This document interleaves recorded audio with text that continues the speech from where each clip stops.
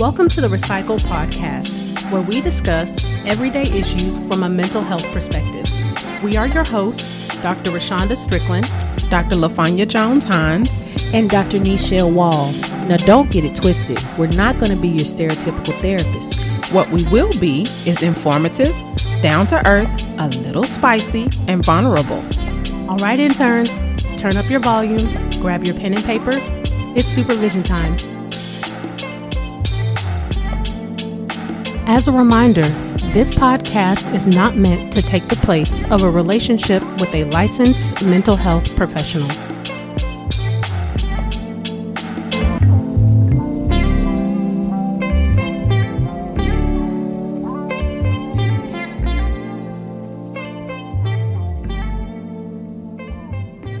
Welcome back to session 51, Manhandled in the Abyss. Now today, everybody, we're going to be talking about a couple of topics. We're going to be discussing misogyny noir as well as respectability politics. I'm opening up with respectability politics because I want to give you the definition of that.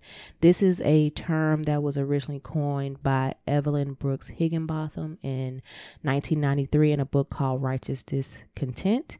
And it is a set of beliefs holding that conformity to prescribed mainstream standards of appearance and behavior will protect a person who is part of a marginalized group, especially a Black person, from prejudice and systemic injustice. In other words, you're trying to protect yourself in order to make it through the day. That good old protection, huh? And it don't work. And then I'm going to give you all the information for misogyny noir. So this term was coined by Moya Bailey, and she combined two words, misogynist, which is dislike or hatred, and noir, which is the French word for Black. So she coined this term to kind of describe what Black women have to go through. And it's basically the hatred of Black women. Her research for this term started after she heard Janet Mock's quote of "girls like us," and she coined it because it was so general. It could be generalized to many different types of situations. So that was how she kind of started her research on this journey. So I like that term because it's very specific to us. You know, I think a lot of scientific or when we talk about terms related to Black people and or women, you know, kind of lump us all together. Mm-hmm. So I like this term specifically, in what she came up with because it is very detailed to us because we experience things that are very different than a lot of other individuals. Kind of intersectionality. Exactly. Who was that? Kimberly? Girl, don't even get me looking for that one. Yeah, and I think it's Kimberly Crow or something like that. But she did term that intersectionality. It's a great word. Do your Googles. Yes. No Psych 101 on that one, guys. Yeah. So what we wanted to do, since we're talking about misogyny noir and respectability politics, we wanted to give you a quick rundown of the tropes and kind of how those are, you know, kind of tied to misogyny noir. So we definitely want to say go back and listen to Trope Trippin' 1. There will be a link in the description box so that you can go back and listen to that one so that you can get more detailed about these tropes. Like we said, this is going to be a very quick, fast rundown of these. There are 5 main ones that are attributed to Black women specifically. These are not in the order in which they came. So again, go back and listen to Trope Trippin' 1 so that you can get the order in which these were developed.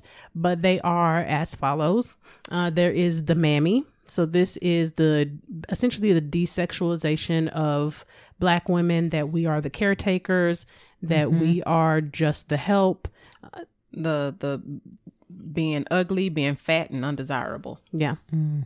The second one is the Jezebel, which is the direct opposite of the mammy. You got that Jezebel spirit. Wearing red lipstick and red shoes to church. Ooh. Yes. So this is the direct opposite, and this is the over sexualization of Black women. We are insatiable jungle bunnies that just cannot get enough. And, our bodies are not our own, and they can be used for whatever, pleasures come to the mind of, the man that's in front of us, basically. Then there's the sassy Black woman. So this is the best friend that's neck rolling and finger snapping, and with the quick comebacks. We're funny and all sarcastic. So if you needed a visual description of that, the first person that comes to mind for me is like Pam from Martin. Or even Tiffany Haddish. Tiffany Haddish, yeah. She's her every day. Or I was gonna say like Maxine from Living Single. Or Jada Pinkett Smith in A Low Down Dirty Shame. Yes. Peaches. Oh, I love that's my favorite movie, y'all. Me too. That's one of my one of my favorite. Yeah. I didn't leave you. I said my second. I said one of. I was like, we're not gonna even go down that trail, but okay. She thought I left her, yeah. Yeah. She knows what the favorite movie is. We're gonna review it one day. Yeah. Yes.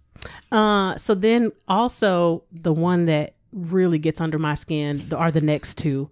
The first is the strong Black woman. So this is essentially that we can withstand all things, that we are the heads, the forefront. We are the resilient ones. Yeah, we're the brunt. We are the backbone. We are everything to our community. Superwoman everything robot. to everybody. And then, of course, probably the most known one is the angry Black woman. And this is also, in a direct opposition to the strong Black woman, that, you can withstand all of this stuff, but the second you start voicing your opinion, you're abrasive, you're overbearing, you're too much, you're too loud, you're too anything. So this is basically the description that we are always walking around with this frustration and this load on our back that we are just ready to kill. Basically. But it only happens, well, I don't want to say only happen, but one of the reasons why it happens is because someone does not like what we say. Yes. So we wanted to go over the tropes again, to just give you a kind of a general quick fire overview, but we wanted to talk to you also about kind of how these are related to misogynoir. And I think it's best done by tying them to some examples and how they show up amongst three main kind of groups.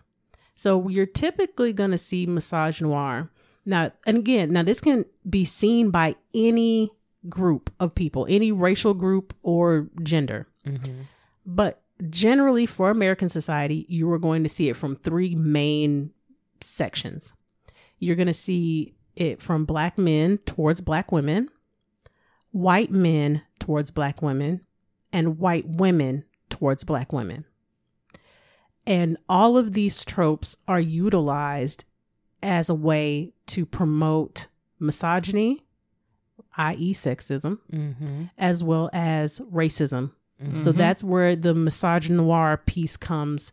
That intersection, as we've talked about, between sexism and racism. Yeah. It creates a caste system based off of gender and race. Absolutely.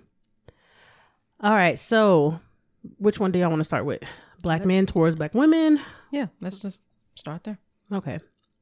So one of the first kind of ideas that I can see for misogynoir from Black men towards Black women is the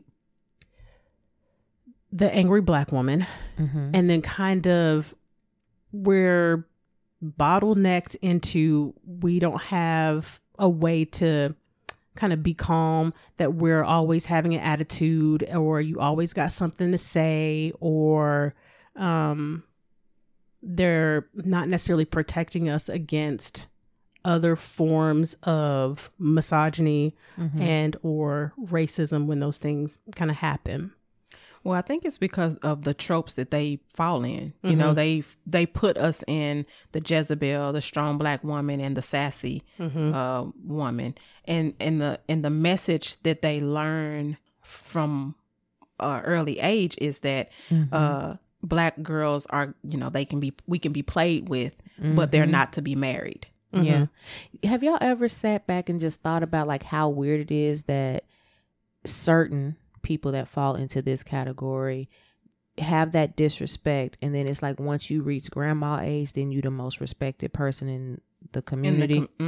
Like you disrespected your whole life, and in the last couple of years you alive, then you respect it because you transition over into the mammy.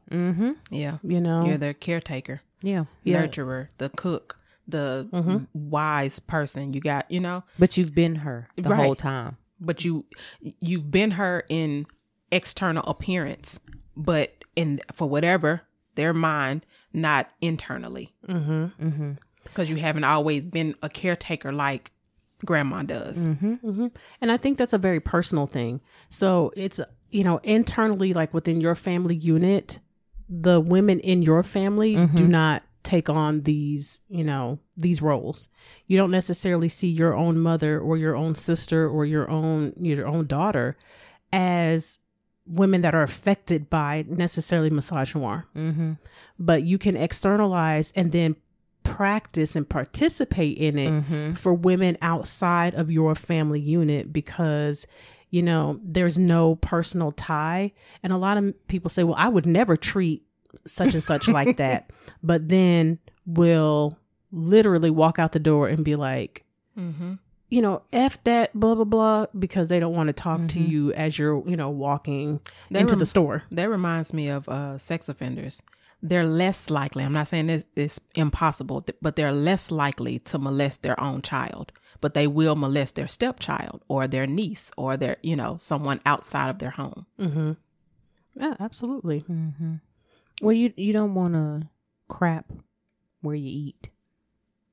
That's what they say. You know, so a lot of times, and this goes back to what we were saying in one of the previous sessions. No, you know, we have so much ingrained in us that we don't realize that we're doing certain things. And it's not until we hold a mirror up and realize, okay, hey, I need to work on this certain behavior or this certain trait that I have. And we're like, oh, okay, I have been, you know, participating in misogyny noir or, you know, whatever other toxic trait we may have. And then, you know, sometimes a lot of, you know, as we obviously get older, grandma passes away. So then somebody steps up to take her place. Like when we watched, what was the movie with Nia Long? I almost said Big Mama's House, but I mean, she was in that, but that is not what we're talking about. Soul food. Yeah. Like, and same you know, thing. Right, I know. But when Big Mama passed away, Mac stepped up into that role. And so, of course, now she's going to be seen different because now she's in the role of Big Mama. Yep. Absolutely. I think this can also show up in Black men towards Black women when you have, you know, of course, we know this is not all Black men, but you have a certain subset of Black men that refuse to date or associate themselves with Black women. And you get the same kind of stereotypical responses about why that is. You're high maintenance, you know, you got attitude all the time. You know, you're not submissive, you know, insert the whatever the reason is. But I think that's another way that gets perpetuated onto us from Black men to Black women. Yeah, I agree with that. There was something on the TikToks and by this guy called Conscious Lee, and definitely go follow him. He has a lot of good material on all social media platforms, but he presented a question to Black men. Tell me why you don't date Black women without talking about Black women. And it was very difficult for the majority of the people that chose to respond. It was still all about Black women. Instead of it being about your preferences and about, you know, I don't feel desired by Black women, or maybe I'm not their type, or, you know, it was how we talked about I statements and you statements. This is a prime example of that. It was very difficult for those particular Black men to keep it about them versus putting blame on the Black woman. I can see that, because anytime you listen to their answer to why they don't date Black women, it's like that's not a real reason. I mean, it may be a real reason for you. Yeah, which I get. It's definitely a reason, and you can have whatever preferences you want, but that would be the same thing as a black woman. I don't date black men because they lazy. I don't date black men because all they do is make kids and be baby daddies. Now, I don't agree with any of those things that I just said, but those could definitely be some black women's view of black men. Which is just as unhealthy. Right. And not helpful to the community at large. Nope, not at all. You know, and I think that's one of the things when we consider specifically this type of misogynoir, you know, that it's not helpful to the community at large, because that's an intra issue, you know. Yeah. When we talk about the next two, those are inter issues, you know, so, and there's an expectation that kind of comes along with that, you know, based on our society. We kind of know that, and again, we know not all, so let's go ahead and put that out there. But we know that for, you know, white people, that there's going to be some of them that are going to be racist towards us. And we know as women that there are going to be some men that are sexist towards us. But when you combine those two individuals together and you have a black man and you have a problem with me, we've already talked about before that when one of us messes up, it becomes a collective for all of us. So we tend to do that even within our own group, that we generalize the mess up of one to all. Yeah. But see, the thing about that is the mess up with a black woman is held at a different standard than the mess up of a white woman. Yes. Because I can't remember if you said this on the podcast or if we were just talking before we started recording, but black men or people can date white women and they will cut you to shreds, and nobody says anything about that. But we do that. Oh, you angry? Oh, we all these Queen, why you don't got your crown on? Why you slumming it? Like it's weird. Like I've had, I'm gonna throw family under the bus a little bit. I've had people in my family who exclusively date white or Hispanic women tell me I better not ever bring home anybody other than a black man. And I'm like, so you get to do it? You get to do you? What if I'm not my type's type? How about so I just have to be by myself then. Because I'm only good enough for a black man that don't want me. Wow. Yeah. And we practice this and we don't even realize that we're practicing it, because it's something that's so deeply ingrained in the way our society works that sometimes we say these things and we don't even recognize that we're saying them or how backwards it actually is. You know, just to say something like that you can engage in something that I can't engage in. So you just immediately used sexism and racism, but it's more of an internalized, because we have a whole discussion about black people and being racist, but you've internalized the messages of racism and used them against me. It's a betrayal. Yeah. And that's what I don't understand, because a lot of black men are like that. If we see a black man with a white woman, it's, oh, we're not expected to say anything. But if we are with the white man, it's like, oh, why you couldn't find no brother? No, I couldn't.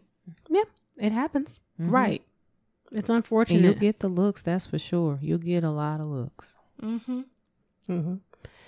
So, I think one of the things that we also kind of have to keep in mind is that kind of goes along with specifically in misogynoir of black men towards black women is a lack of protection as well. And this is something that's been put out into the mainstream media a lot more regularly and frequently recently. It's a hashtag. It is a hashtag. But you do start to see this a lot.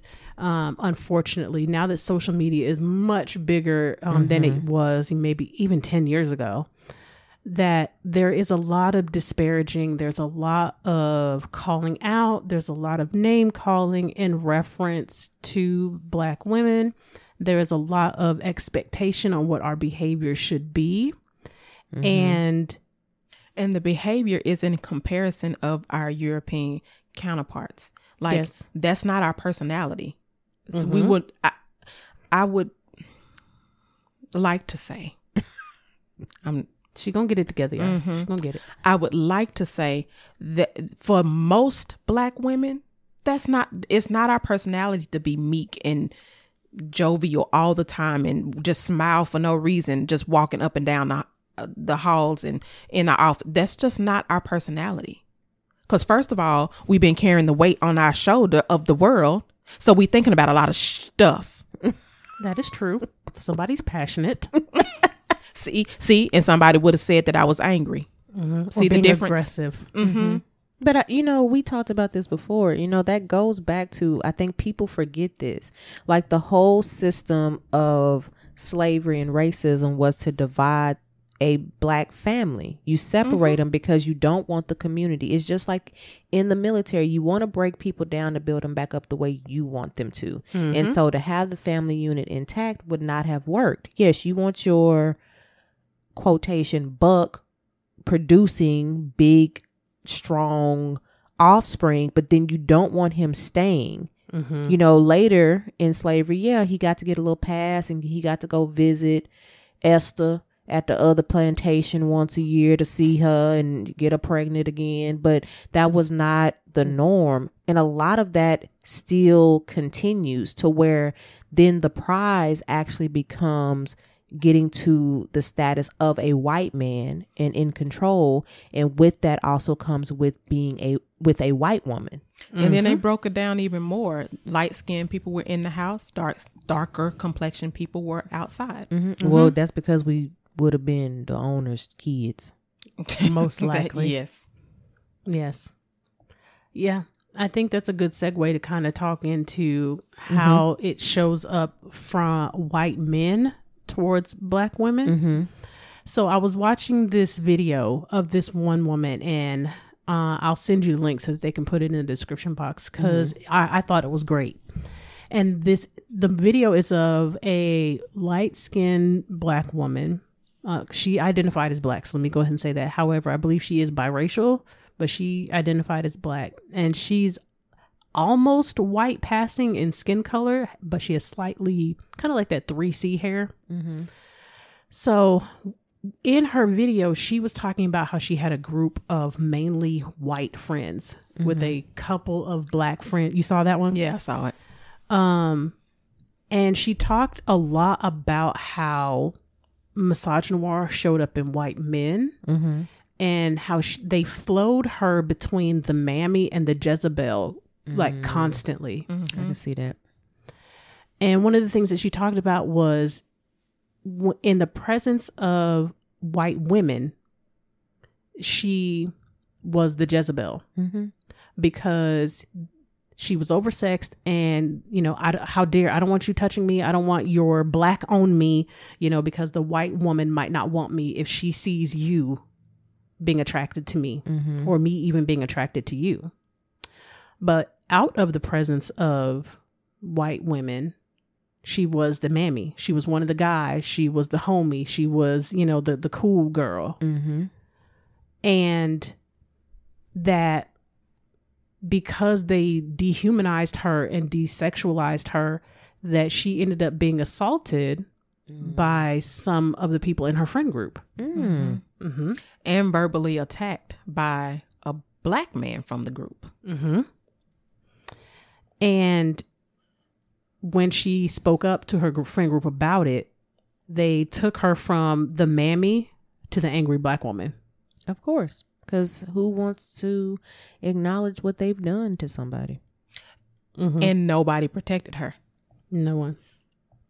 Because the first example she gave was the verbal attack. They kept allowing him to come to the functions that they had. That nobody ever even confronted him about his behavior and how he treated her. Nothing. Yeah, and I thought it was very interesting. Because, and we haven't talked necessarily about colorism or anything like that, but what I found interesting about that video is a lot of people believe like the closer you look to whiteness, that it will protect you in some ways. And on top of that, just even deeper, the closer you believe you are to people as far as relationship goes and affinity, like their love for you. Yeah. The closer you think you are to people, the more that you feel they will be just, that they will be protective and understanding, but you are always constantly reminded you are an other. Yeah. And you don't actually fit in this group. It was interesting that she was saying that the default, because one of the comments to her was that you're not like everybody else. You're not like them because their default is a white woman. And she was saying how Black women are more rational and less emotional. And that's what white men were telling her. And it's so interesting. I found it to be interesting that white men told her that Black women are more rational, less emotional, but Black men think we're more emotional and less rational. Oh, that's because they're an outsider. You talking about white men? Black men are an outsider to the white world. Gotcha. Oh, gotcha. Oh, yeah, absolutely. So they don't know what them white women are doing. Like, white men know what them white women are doing. You know? You know, ironically, the whole affinity thing that you were talking about, Dr. Strickland, was something that I experienced when former President Barack Obama was elected by a lot of people in my town. That's when, oh, okay, so you were a closeted racist. Oh, okay, so you had this. Oh, okay, so that. And so then when I remember making a statement on my Facebook post, and I called out like a very specific couple of people, and they were like, no, that's not what I meant. That's not directed to you. Or I said, but you said it. Yeah. And I'm Black. I don't know if you forgot, like my skin always been this color. And it's like a very heartbreaking thing to be like, okay, I grew up with these people, you know, I have loved on them. They have loved on me. We've gone through different trials together. And because of my skin color, now all of this stuff is spewing out of your mouth. Yeah. See, I think I saw it more when 45 was president. She's something else. I almost made a joke, but I'm gonna keep that to myself. I refused. 45 when he was there. Well, you know he's still president. We're not doing that. Do not make me vomit on this mic. We're not doing that. So what did you see? Like, what did you notice was different? Well, I had a particular person on my Facebook page who, so when George Floyd was murdered, you know how everybody was trying to post about him having a past and supposedly, you know, allegedly sexually assaulting or robbing or some young lady or whatnot. And then I even had someone on that was African American that came on my page. But you remember, I can't remember the young lady's name, but she had a post about the Monopoly money. Oh, yes. It was a video. Yes. Yeah. And so, and I reposted it on my Facebook page and I got a phone call from an African-American person, but see, she can't pass because, you know, she's not passing, but she wants to be. And so she was like, I can't believe you reposted that. Why wouldn't I repost it? She was like, because you have a business and you are a therapist. I said, first of all, I had to calm down. And I had to make a phone call because I wasn't going to keep texting you because I needed you to hear my tone. Yeah. And I had to get her right. Gotcha.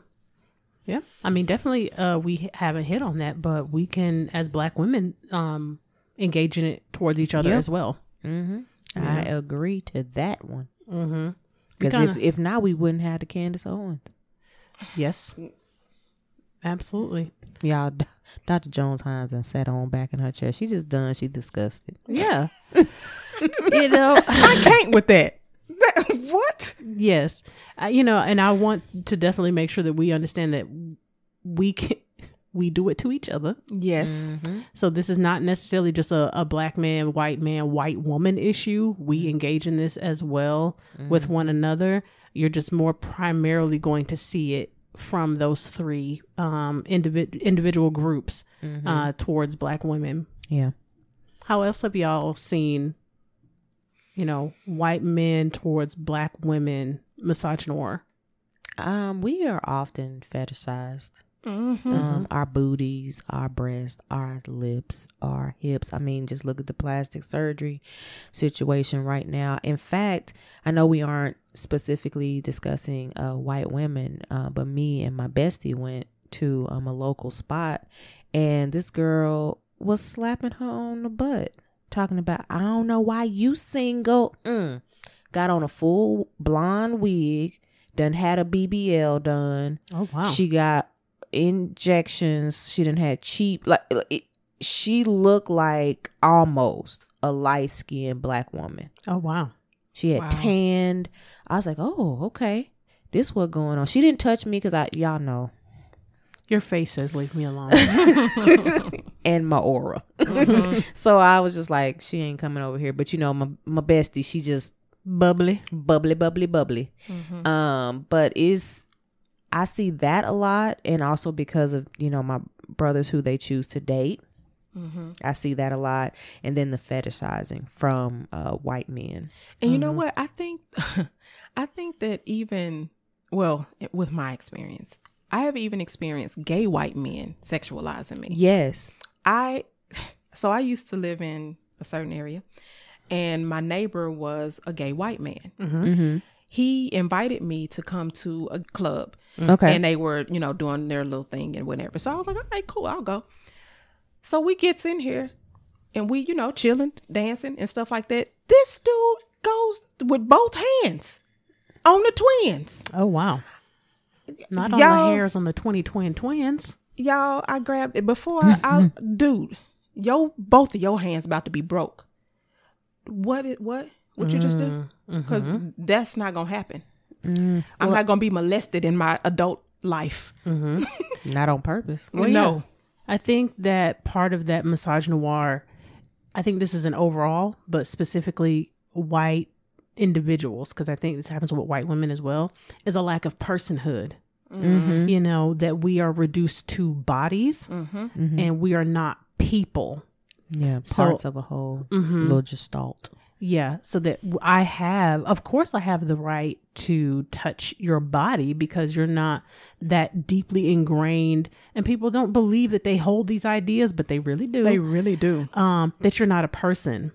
And sometimes people forget that just because they fall within another marginalized community, that they are absolved from being a part of the isms. Yeah. But the thing is, they clump us all in it together. No, we're not in this together. Okay, so stop it. Yeah, we can be allies for each other, but each of us has a very different journey or struggle, or however you want to phrase that, and so there needs to be some respect to that. I think another thing along that same line is they always want to touch our hair. Sir, did I give you consent to touch me? I don't know why that's such a hard thing. I don't just walk up and run my hands and fingers through your straight, glassy hair. I don't. I don't do that. I don't go and rub my hand on the top of an Asian guy's hair because it feels like cool and stuff. I don't do that. Yeah.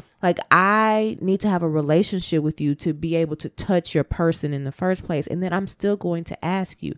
We've been friends for years. I'm not just going to dig my hand in your bun today. Yeah. First of all, it probably took you a while to put it up there. Don't nobody want to be doing all that. Yeah. So it's just kind of like, in what world do you think it's okay for you to just touch me the way you want to touch me? If I go up and kick you in your gonads, you're not going to like that. I'm going to enjoy it, but you ain't going to like it. Right. And I don't understand, where your why you don't think I have boundaries? Well, I think it goes again back to that lack of personhood. When you've been reduced to an object, and that was, if we take it back to slavery. The blocks. Yeah, you were an object. You were not you were a piece of property. Yeah.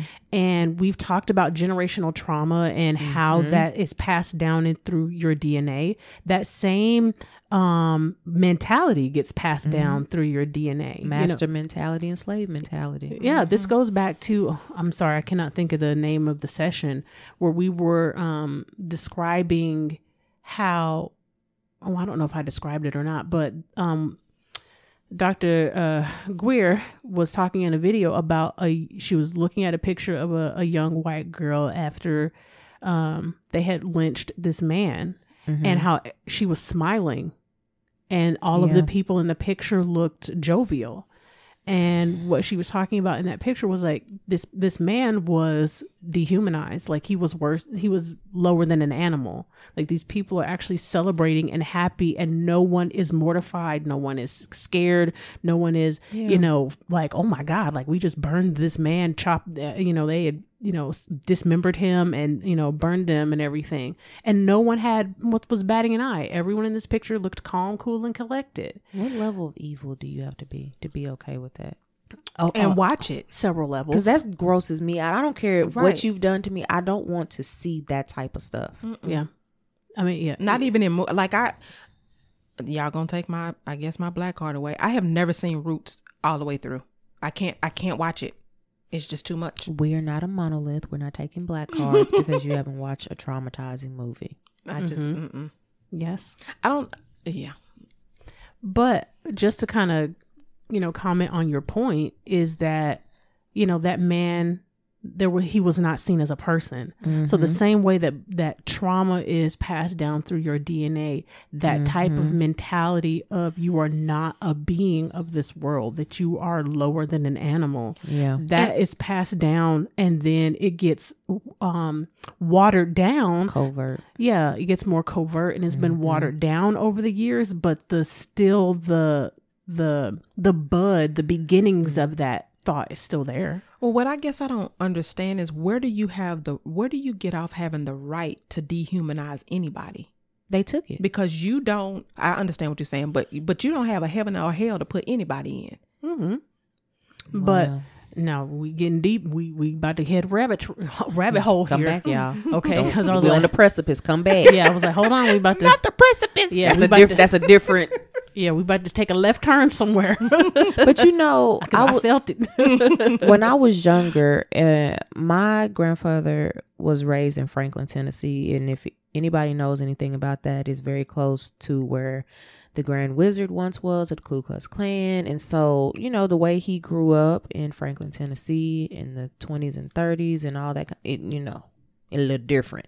But I remember him being very particular about certain words that I use, me knowing the history of it. And one just jogged my mind when you said about them surrounding the black body swinging from the poplar trees. Shout out to Billie Holiday. Was he never allowed us to say picnic because picnic is derived from picker ninja. We're going to edit that, but put in the other word. And so he never allowed us to use that word because of that. And because that scene that you saw would have been a picnic. They found any person, normally the most docile person they can find walking alone, and they string them up and do all kind of stuff and sodomize them and just do all kind of things to that black person. Yeah. So when you have that for generations and generations and generations, and then, you try to slowly undo that, you get situations where you were talking about with that young man at the club, where you don't believe that you still, that you still engage in these things, but they are so deeply rooted in American culture that it's almost hard to separate yourself from them. It is American culture. Yeah. That you can still be a misogynist and be gay. You can still be a racist and be gay. Yeah. Or have black friends. Or black children.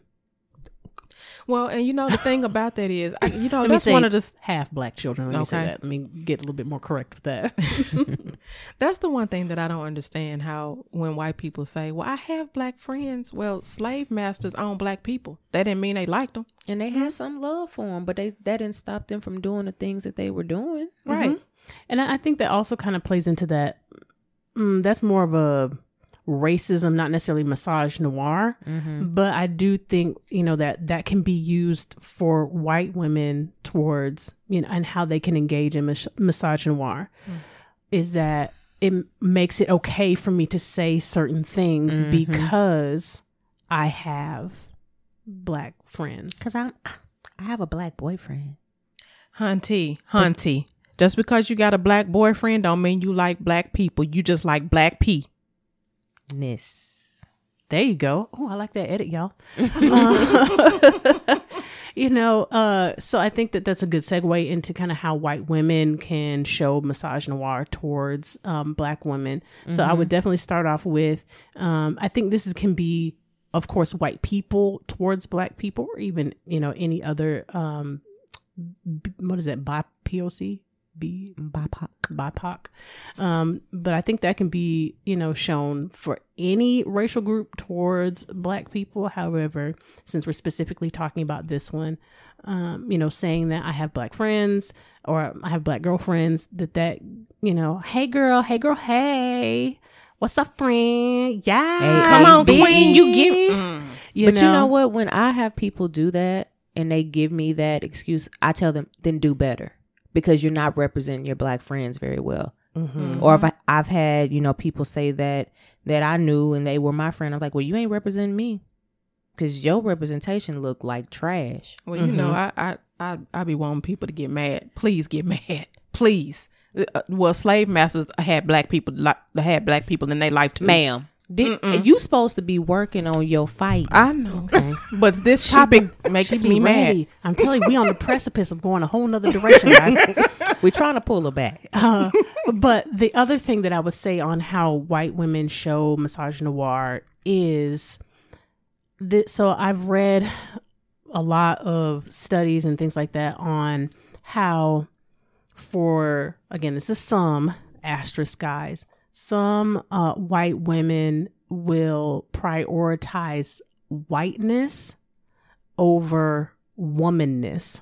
Look at the polls. Because that's who they white supremacists with heels. Yeah, that's who dug out the previous election. Like, there was a astronomical amount of women who showed up to the polls to lead 45 into his win. It wasn't. It wasn't that other people didn't show up in great numbers, because that's not what, the poll showed. It was actually white women that won that race. They uphold racism. They also don't realize how much up under the misogyny that they are also. They are the tool to, can perpetuate it onto others. Which is exactly where I was going. That's why I liked this video so much of that woman. Because she really broke down how these things can kind of play out in a familiar relationship. Because another one of the stories that she was talking about was they were, kind of at some function. And they went to a house party. She was invited to a house party. Yeah, she was invited to a house party. And one of the guys that was there, she had never met this dude before. And she didn't really know all of the people really well at that time yet. But she was, fairly close to a few of the ladies. And the guy that was at the party was racist. I mean, he was, now surprisingly, this man was Jewish.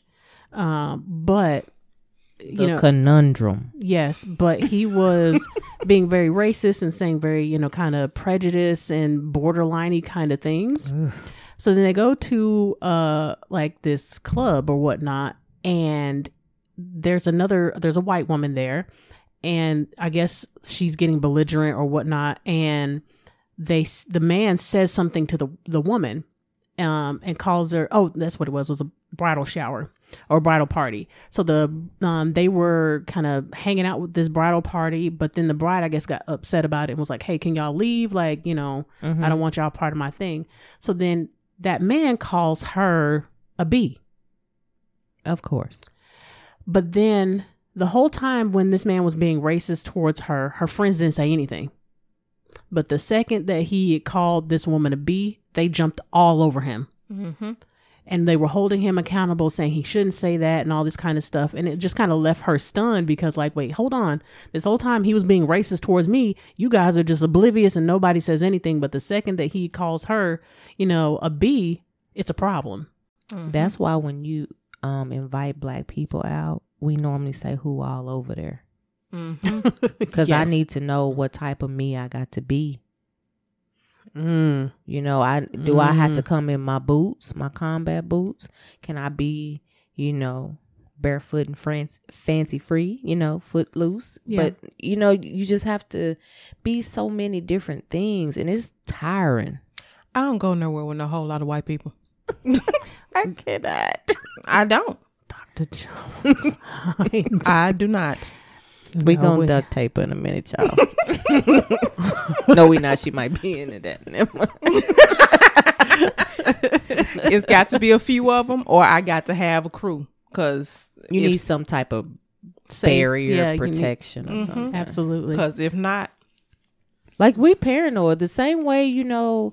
You see the stereotypes of like white men and women, you know, clutching their wallets and purses or getting away from black people. Like, we just as terrified of y'all. I clutch my fist. But we actually have more reason because we're not the violent ones. We're not the one terrorizing the planet. Until now.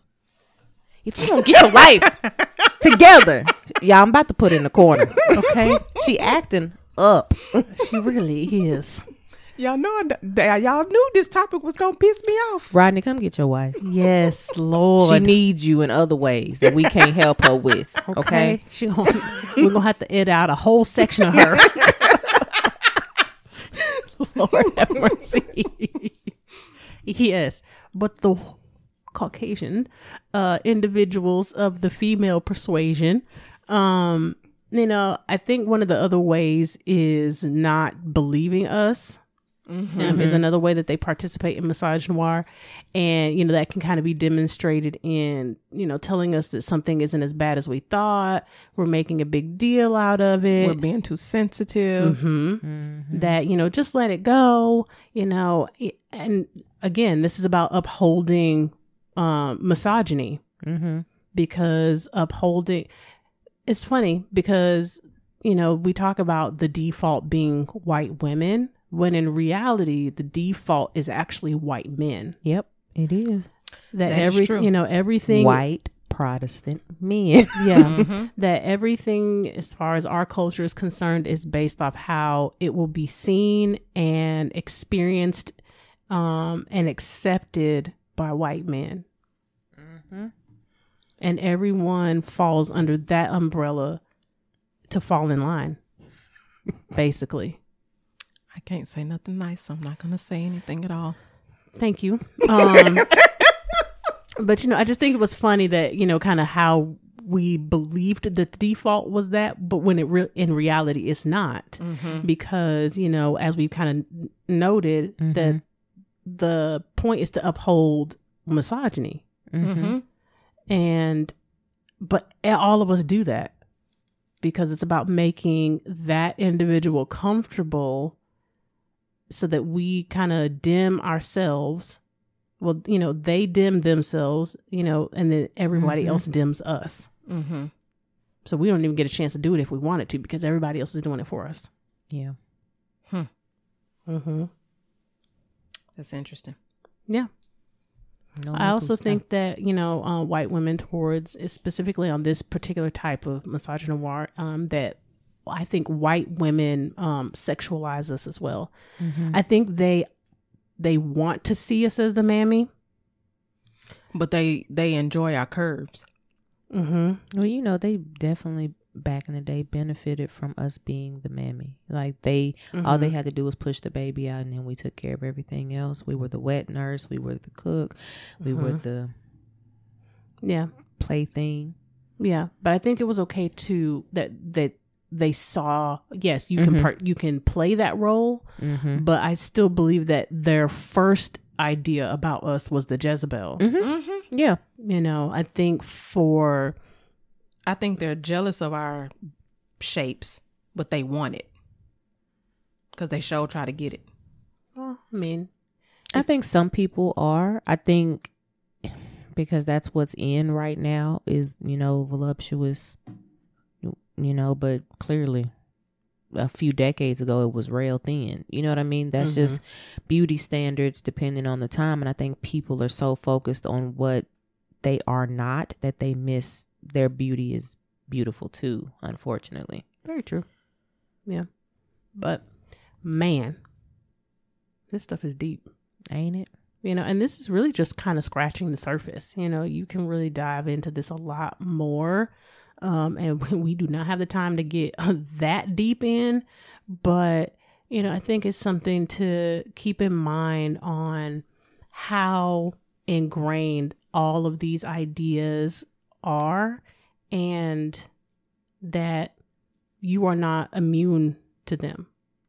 That even if you are quote unquote woke, I don't even know if people still say woke anymore, but if you call yourself being aware and, understanding of all of these different intersections and all the different, how you can be a double, triple, quadruple minority and all of these different things, that you are still not released from participating in these things. It's very easily to, be a colorist. Yeah. That's another layer of kind of how we demonstrate misogynoir. I think I used to be a colorist because I used to not like dating light-skinned men because I thought, but it wasn't because of it was because I thought that they thought they were pretty, and I was like, I don't like pretty boys. But that's interesting. I know a lot of, lighter skinned women, black women who only date super, super dark black men. I'm not going to tell her business, but somebody in my family like her men to be so black, you only see their eyeballs in the dark. Like that level. I ain't going to call nobody's name out or nothing. Black of the berry, the sweeter the They juice. know who they are. They do. They do. And I think that's another level that plays into misogynoir. If we're going to be honest, and this is something that I have actually thought about in reference to the podcast, when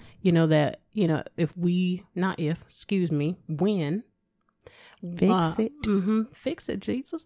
When we become much more visible, that we're three light-skinned women. Yeah. That's something that I've thought about several times actually. And what are the visuals of that? What is the assumption, because we're, three light-skinned women on a show. It's going to be a bunch of stereotypes. A bunch of stereotypes about who we are, what we believe we are, our credentials, all those kinds of things. I have thought about that and how colorism will play to our advantage because of the privilege that comes with being a light-skinned black person in America. Because there is privilege. Don't try to, nobody act like it's not. There is some privilege. Oh, for sure. I mean, I think that's like, if you can't acknowledge that, then I don't even know what you're doing. Yeah.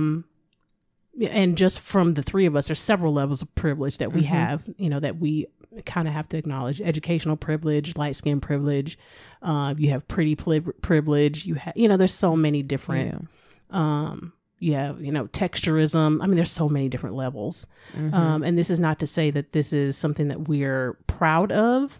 No. It's just an acknowledgement of. But, colorism is an advantage to light-skinned people, but a disadvantage to dark-skinned people. And I think specifically when we're talking about misogynoir in the colorism realm, that dark-skinned black women face some of the harshest forms of misogynoir. Because unfortunately, a lot of dark-skinned black women are considered to be much more masculine. They are attributed with, types of attributes that are not given to stereotypically to light-skinned women, because light-skinned women are generally considered to be closer to being white. And unfortunately, darker skinned women are more sexualized as well. Yeah. Yes. Very much so. You know, often you see it going from, you know, lighter complected women to darker complected women. But ironically, not towards me or anything like that, I've also seen darker complected women having some colorism about different things. And it normally comes up with, you know, like who a man chooses to marry. Oh, she not black enough, or she not this, or she not that. I've heard people say that, like, what's that man name? Ludacris' wife is not black. I said, well, how much more African do she need to be? Okay. She from Gabon. Oh, okay. Like, you know what I mean? Like, is, you know, I get the why. I totally get it. You know, kind of like what we were talking about. You want to be desired. You want them to be with somebody that looks like you look. So I definitely get that. But it's so ironic because it's coming from somebody that's not even like super dark either. Yeah. And I think this kind of goes into when we were talking earlier about, as Black women, we can also participate in misogynoir. And if it's going to be something that we participate in, it's most likely going to be in this format. To the downfall of our sister. Just because of, I mean, this kind of also ties back into slavery as well. You know, and you know, and we're not going to go into a huge tangent on, you know, house versus field and all these kinds of things, but like it's a competition. Right. But again, when we talk about generational trauma and how these things over the generations get ingrained into our DNA, this stuff is very hard to work out because it requires specific intent to be able to do that. If y'all have never seen the movie School Days, there's a great scene in there between the two light skin and dark skin factions on the campus. It's a whole dance sequence. It's a Spike Lee film, so you know they be doing a lot of stuff. But they go talking about good and bad hair, whether you're light or what is it? Good or bad hair? I can't remember. But the point is, in that scene, they go down the line about all these attributes and what it looks like to be fair skinned, what it looks like to be dark skinned. You have your fair skinned people who are in this movie traditionally in sororities and fraternities, and then you have the darker complected people who are activists and on the ground making things happen. And it shows you the pitting against, when in all actuality we're on the same side. When we talk about misogynoir, especially, you know, there was recently misogynoir against from a colorism standpoint, that Colin Kaepernick recently wrote a book, and on the cover of this book is a dark-skinned Black woman. It's a cartoon depiction, but it just kind of called into question that when we talk about the like masculinization of dark-skinned women, that unfortunately women of this complexion are usually put as the leaders of the fight against. So when you go back and look at pictures from like civil rights times or any type of fight for some rights, you very rarely see light-skinned Black women at the forefront of these issues. I can only think of one. Angela Davis off the top of my head. I'm sure there are others, but that's the first one that popped up. Yes, and this is not to say that there are not, but you will generally see dark-skinned Black women portrayed in the media as the leaders of our people. And even with kind of all of the like Philando Castile and, you know, all those types of police brutality / murder cases, when you go back and look at the images that are portrayed in the media, there's one in particular of a darker skinned Black woman like walking and standing up into the face of a police officer, and that image was blasted everywhere. So, you know, I think that continues to play into that idea of the strong Black woman, and then how you were able to withstand and take all of these things. But when we talk about intersectionality, it specifically is to the detriment of dark-skinned Black women. Yeah, I think that you know, when we have those types of images like that, it makes us a target, because it makes it easier for them to dehumanize us, to make it seem like we can handle anything. That's why we are put through everything. And it's just, it makes it, I don't want to say unbearable, but it makes it more difficult for us to survive. Yeah. So that's why we were saying a little bit earlier, guys, there's layers. You know, this is a very complex issue, and there's no way for us to address all of these things within an hour or hour and a half, or however we end up, you know, long we end up going on this. But, you know, it's something that we wanted to definitely give you some information about as a springboard for you to go and do your own research, dive in a little bit deeper about these topics, because if you are a Black woman, Black man, or if we have any of our white counterparts listening as well, you know, this is where you can start looking at, what in the world do I do? You know, how do I stop participating, or how do I become more aware? Because it's going to be hard to stop participating in these things, but how do I become more aware when I am participating? What can I do to engage in healthier dialogue, healthier behaviors, you know, healthier choices, things like that. So with that said, what do y'all think? What in the world can people do? Well, I think one of the things is to educate yourself. Like, listen to the stories of Black women, and listen to it in a way that you're making space for her, and not a place where you're becoming defensive.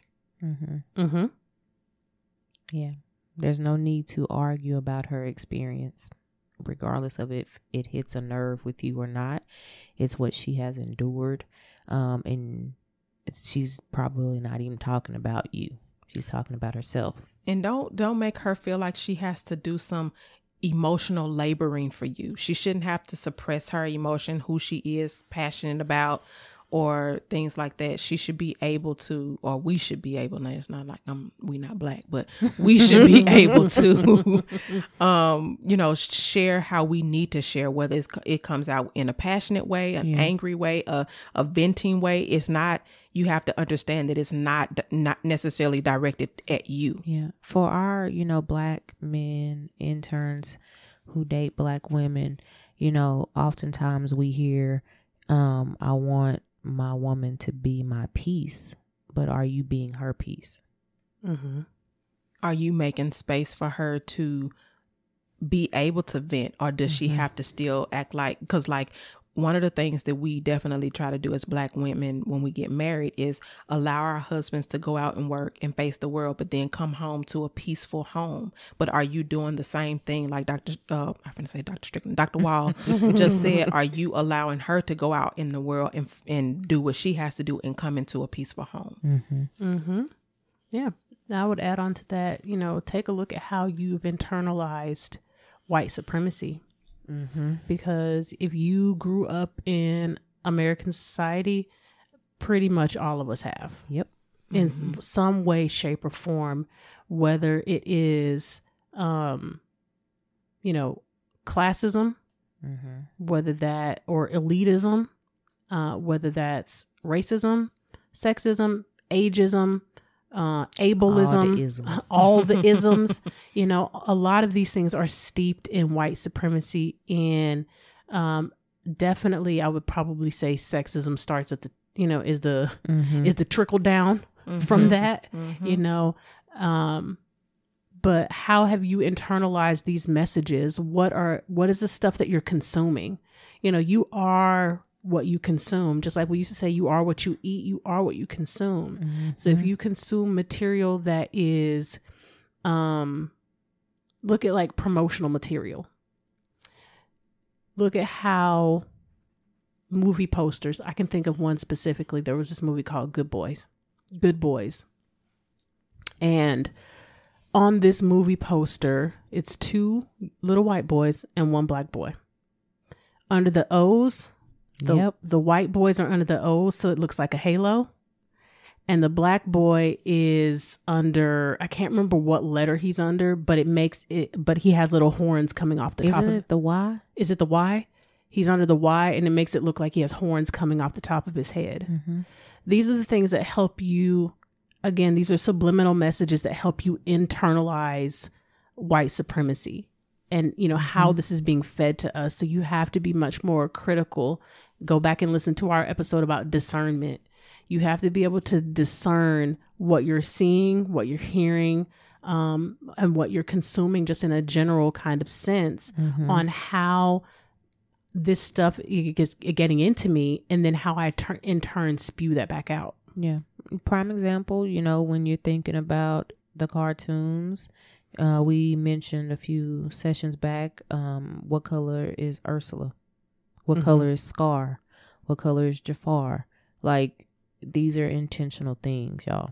And even when you look at movies like New Jack City, even though it was a great movie, but when dark skin, light skin, and when Nino Brown was like, the woman in the movie was, you know, his girlfriend, I guess, was crying and very tearful, and he poured some sort of alcohol on her and was like, cancel this B, I'll find me another one. I can't remember the direct quote, but it was something related to that. Yeah. Like Vanessa Williams.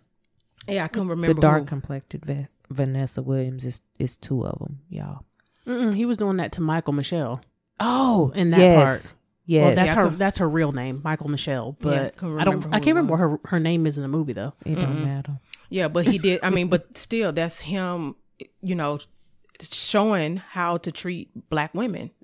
Oh yeah, that's that would have been a good breakdown We because thought that's an about it. example of massage noir. But it's rough. We couldn't do that one, y'all. My spirit. Yeah, that's a rough movie. Let us know if y'all want us to do it later though. Yeah. But I agree with you 100%. And then another way that I would just say Black men can step up is to step up. Call other men out on their behavior. Accountability. Yes. And then ask basic questions like, why would you say something like that? And what do you mean she's not good enough? Or, you know, whatever. She has an attitude. Yeah. Give me the receipts. How are you defining that? And then separate yourself from that type of behavior and that type of conversation. Yep. Yes. You might lose some people. Yeah, but don't It's be a okay. willing participant either. Right. Okay. So then we've talked about, you know, our men folk. As us ladies, what can we do? I mean, I definitely think it's important to, you know, set boundaries and, you know, for your conditions of treatment. Like, I think that's something that we often don't do because we're trying to keep the peace or to lessen ourselves. But some things just don't go. True. And I would say for like woman to woman interaction, understand the difference between passion and aggression. Yeah. Yes. And you don't have to like it. Right. At all. Yeah. That makes me think of the It's Just a Job session. So also I would say go back and listen to that one because there's a lot of misogynoir that's steeped in that session. Because I thought about that when we were like doing our research. I was like, oh Lord, that's exactly what was happening at the job that shall remain unnamed. But just what you were saying there, learn the difference between passion and aggression. That's something that happens to Black women a lot is I can't read you. I don't know. Are you okay? Why don't you smile? Use your words and then you won't have to read me. Right.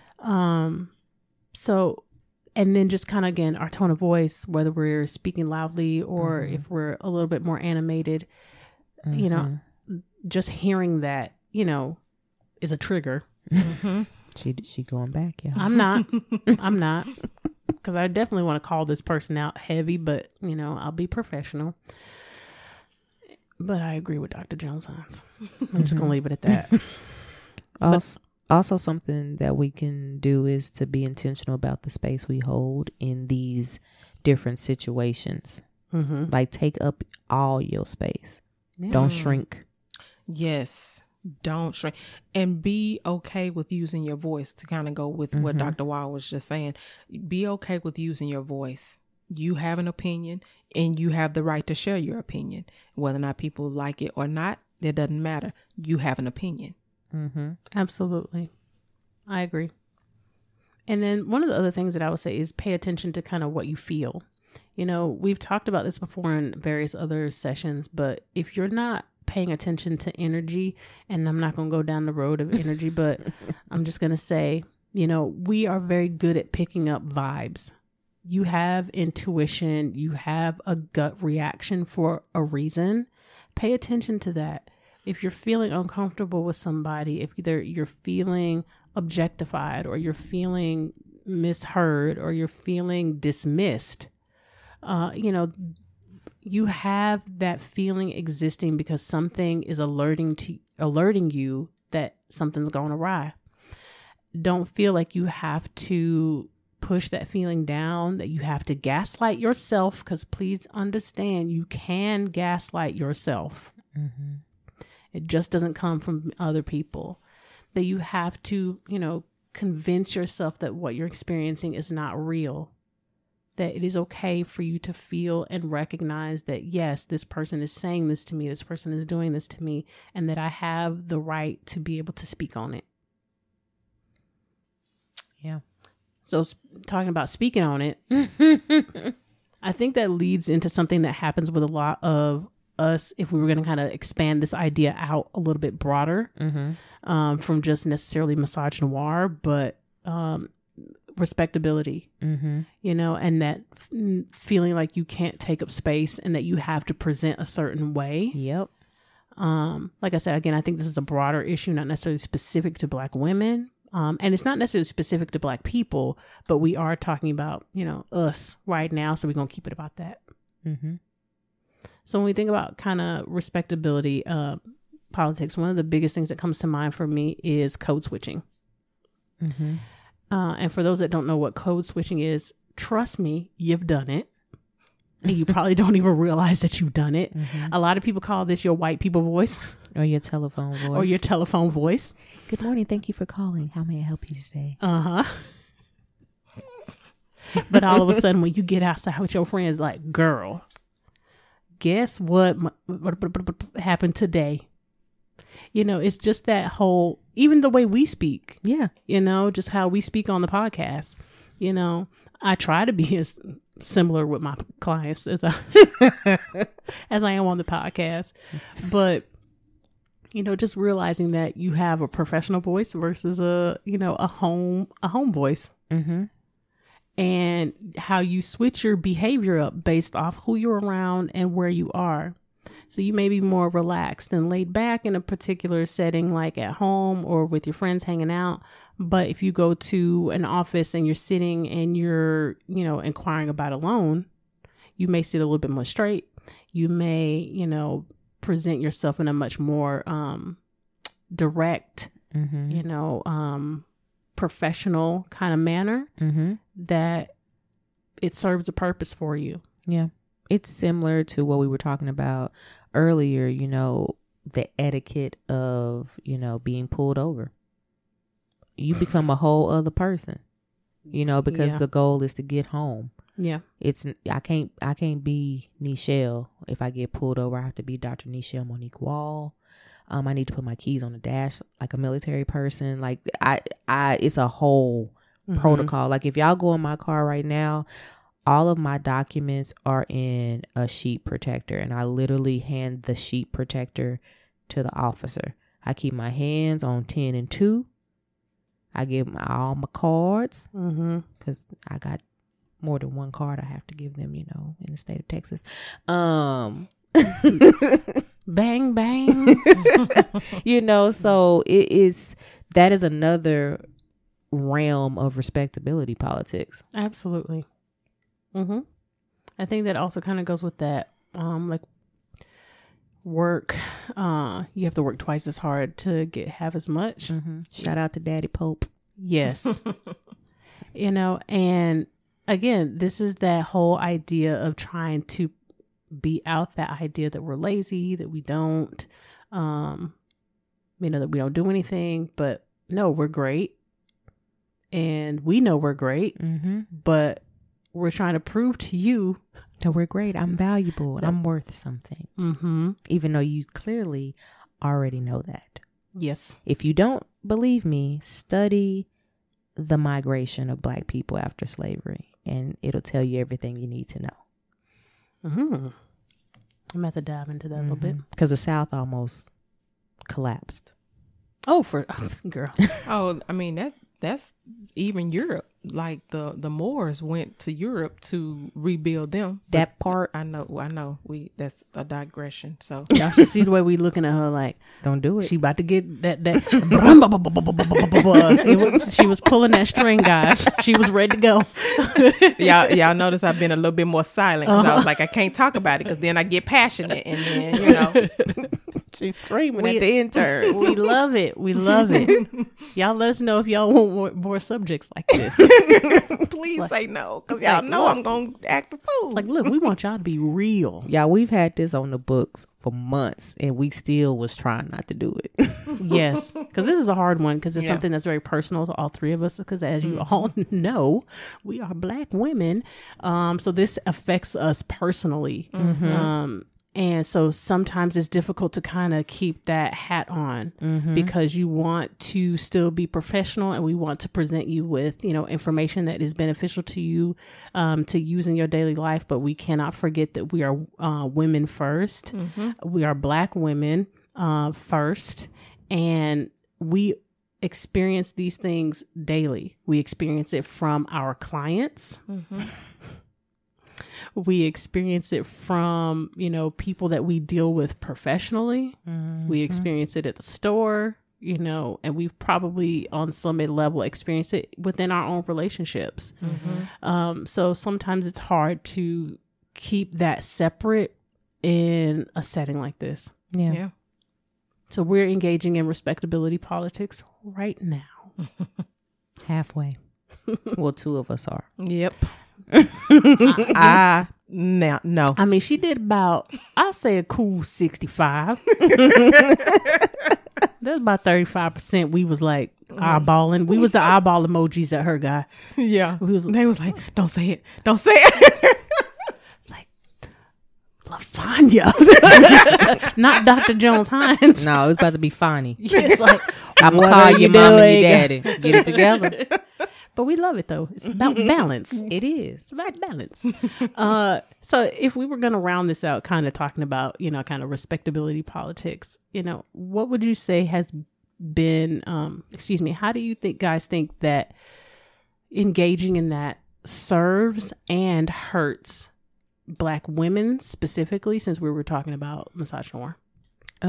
Because you want to be the good Black person. You try to be the token. It's not that you want to necessarily be that, but a lot of time in white spaces, there's only room for one. And you want to try to be the best representation of that so that you get the job, so that you get the loan, so that you get the promotion. But it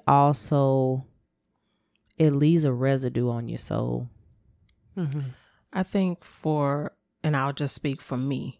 I think for me, it goes against my morals and values. So it makes me feel like I'm not being true to myself.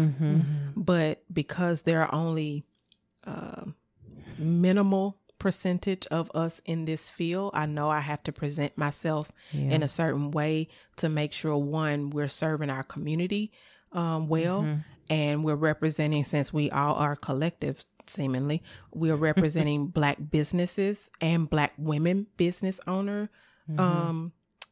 correctly, or not correctly, but efficiently. And, and so that we can have positive relationships with other people in the community, whether they're business owners or clients and things of that nature. So for me, it's difficult because I feel at times, I try not to do it much, but I know obviously I have to, but it's difficult because I feel like I'm not being authentic, and I try to thrive on being authentic. I would say for myself, how it has served me is it's given me access to people that I probably would have not normally had access to had I not behaved in the way that I did.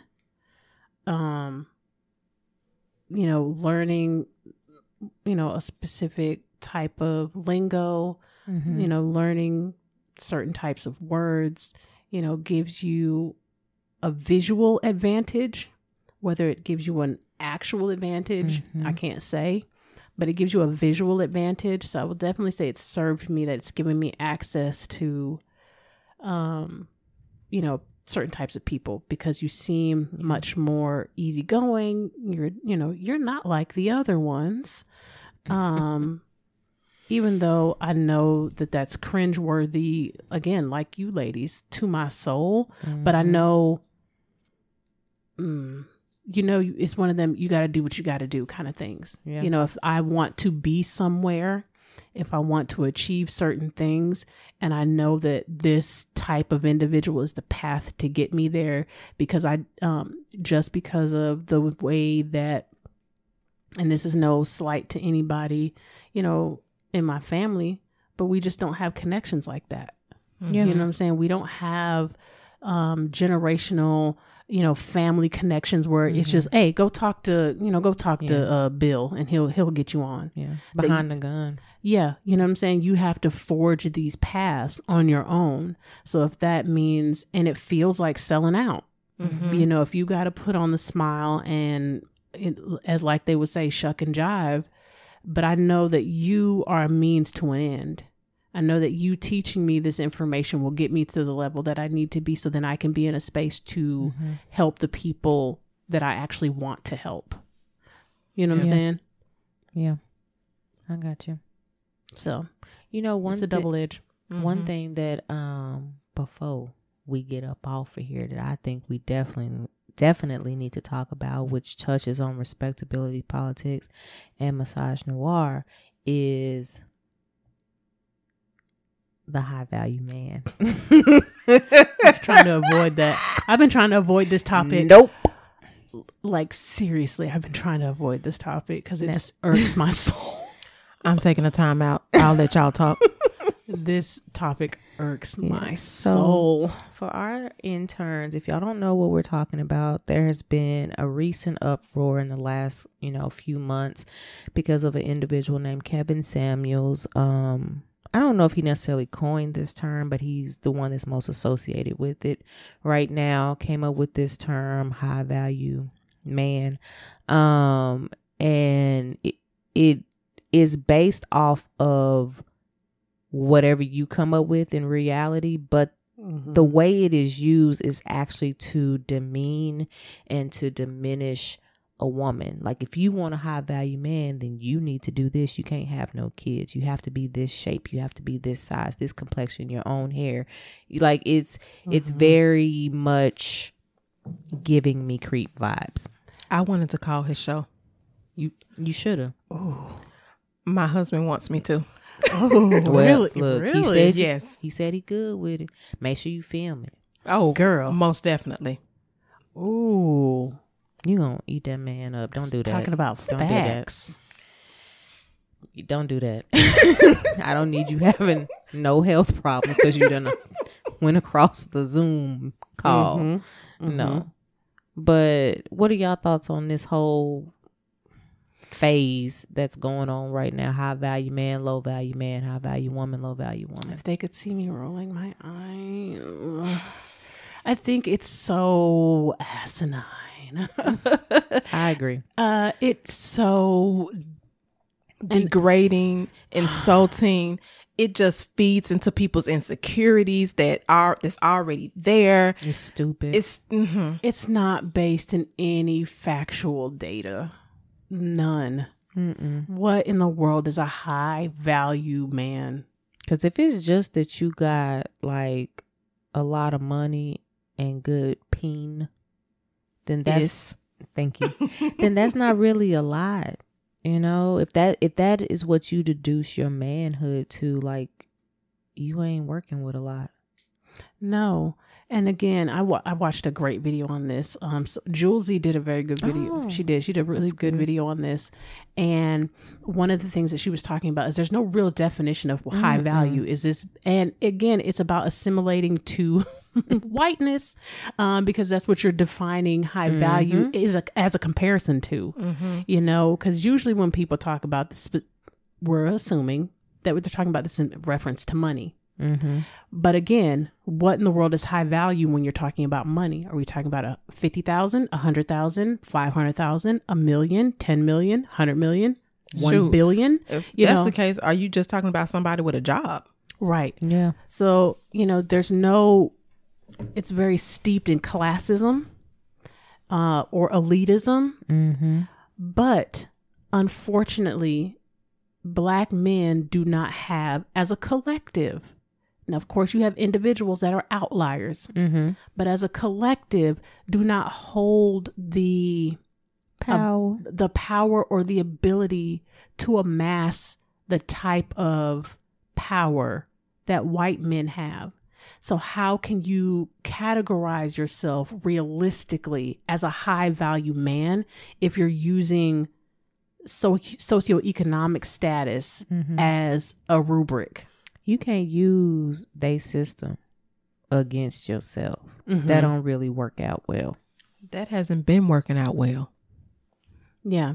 So I think this is a term that is, again, it's illogical.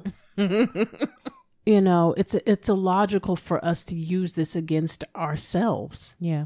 Because we are not a part of a system where we really can amass that. Yeah. You have outliers. There are absolutely men that make a lot of Black men that make a lot of money. That does exist. Definitely. And there are lots of Black men that don't make nothing. So you're going to find everything in between.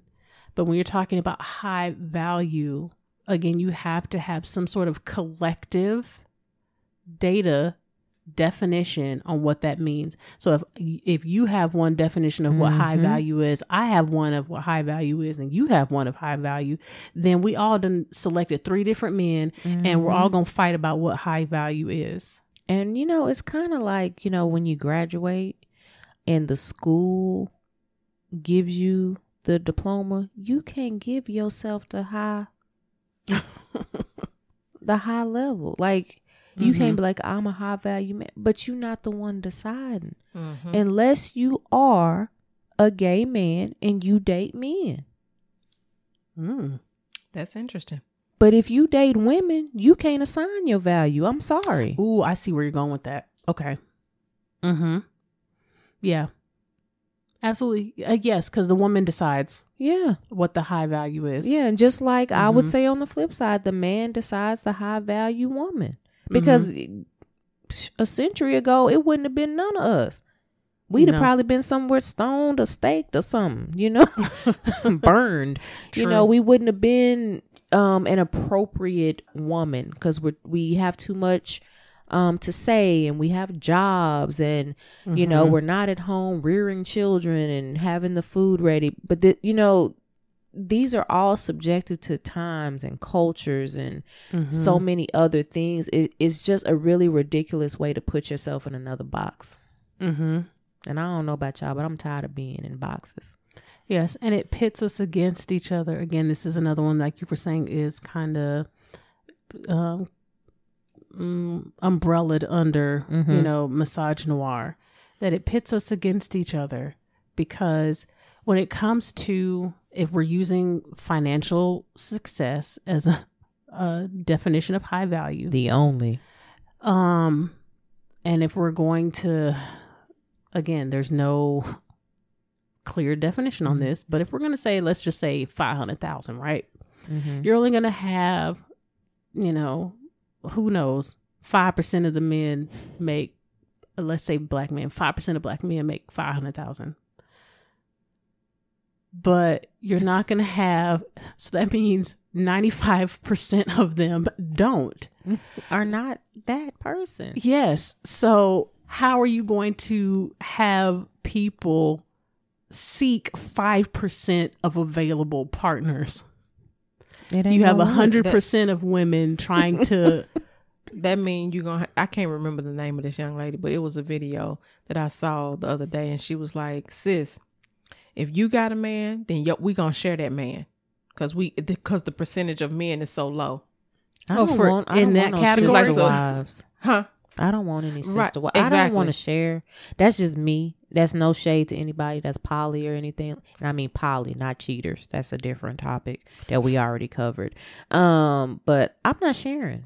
Girl, when I saw that, because my husband sent me that video. When he sent me that video, I said, "Boy, bye. Get your life."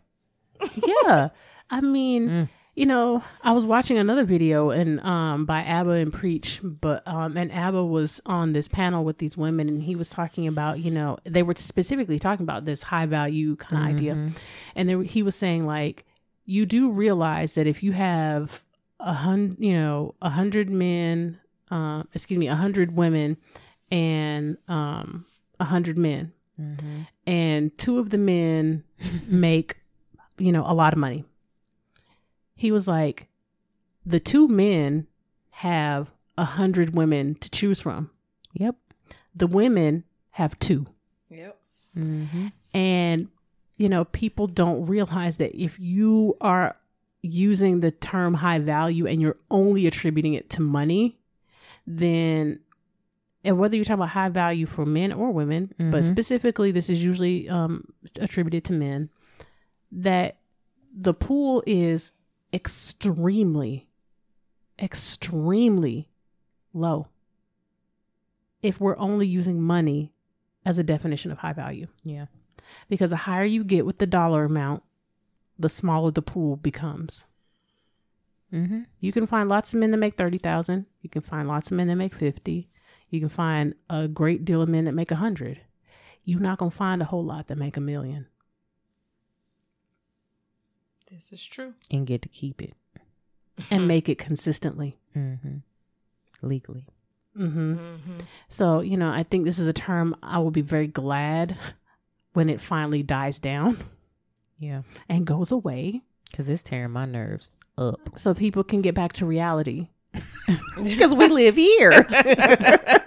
Like, can we get back to reality and we look at what, you know, again, high value, what are you defining it at? And remember that it's an individual thing, because some people don't value money. For some people, high value is somebody that comes home every night, that is consistent, loyal, you know, someone that is family oriented, take care of the kids, and financially stable. High value, you know, for them, you know, he can make 50,000, but he's financially stable, you know. So if we can get back to reality on what is actually value, then, because you can buy expensive things and they are worse than some of the cheap stuff, because all that glitters ain't gold. No, it's pyrite, so aka fool's gold. Yeah, that's my thoughts on it. I mean, I could go more, but that's all I'm gonna say. That's all I'm gonna say about that.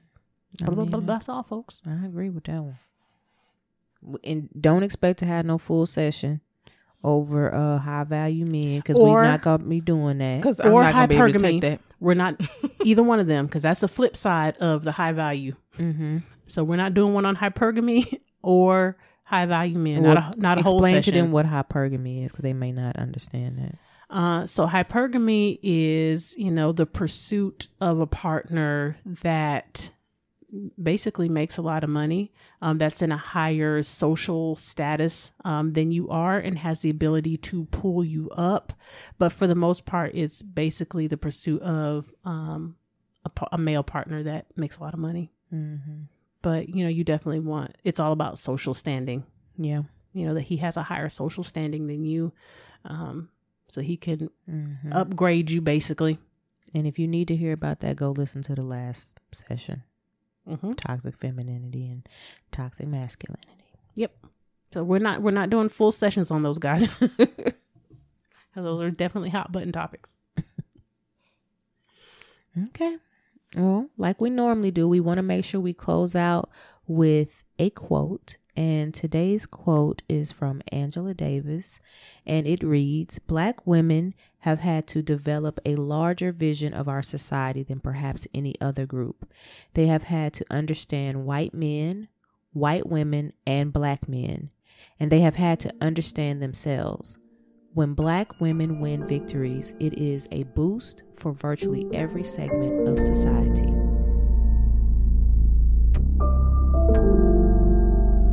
Must be this volume control. So, okay, interns, process your notes. Be sure to catch us next session and find us on all major platforms at The Recycled Podcast. If you're a new intern, be sure to like, comment, subscribe, and share. Thanks for listening. And remember, we are shifting and reshaping our psyche through healing conversations and connections, one discussion at a time.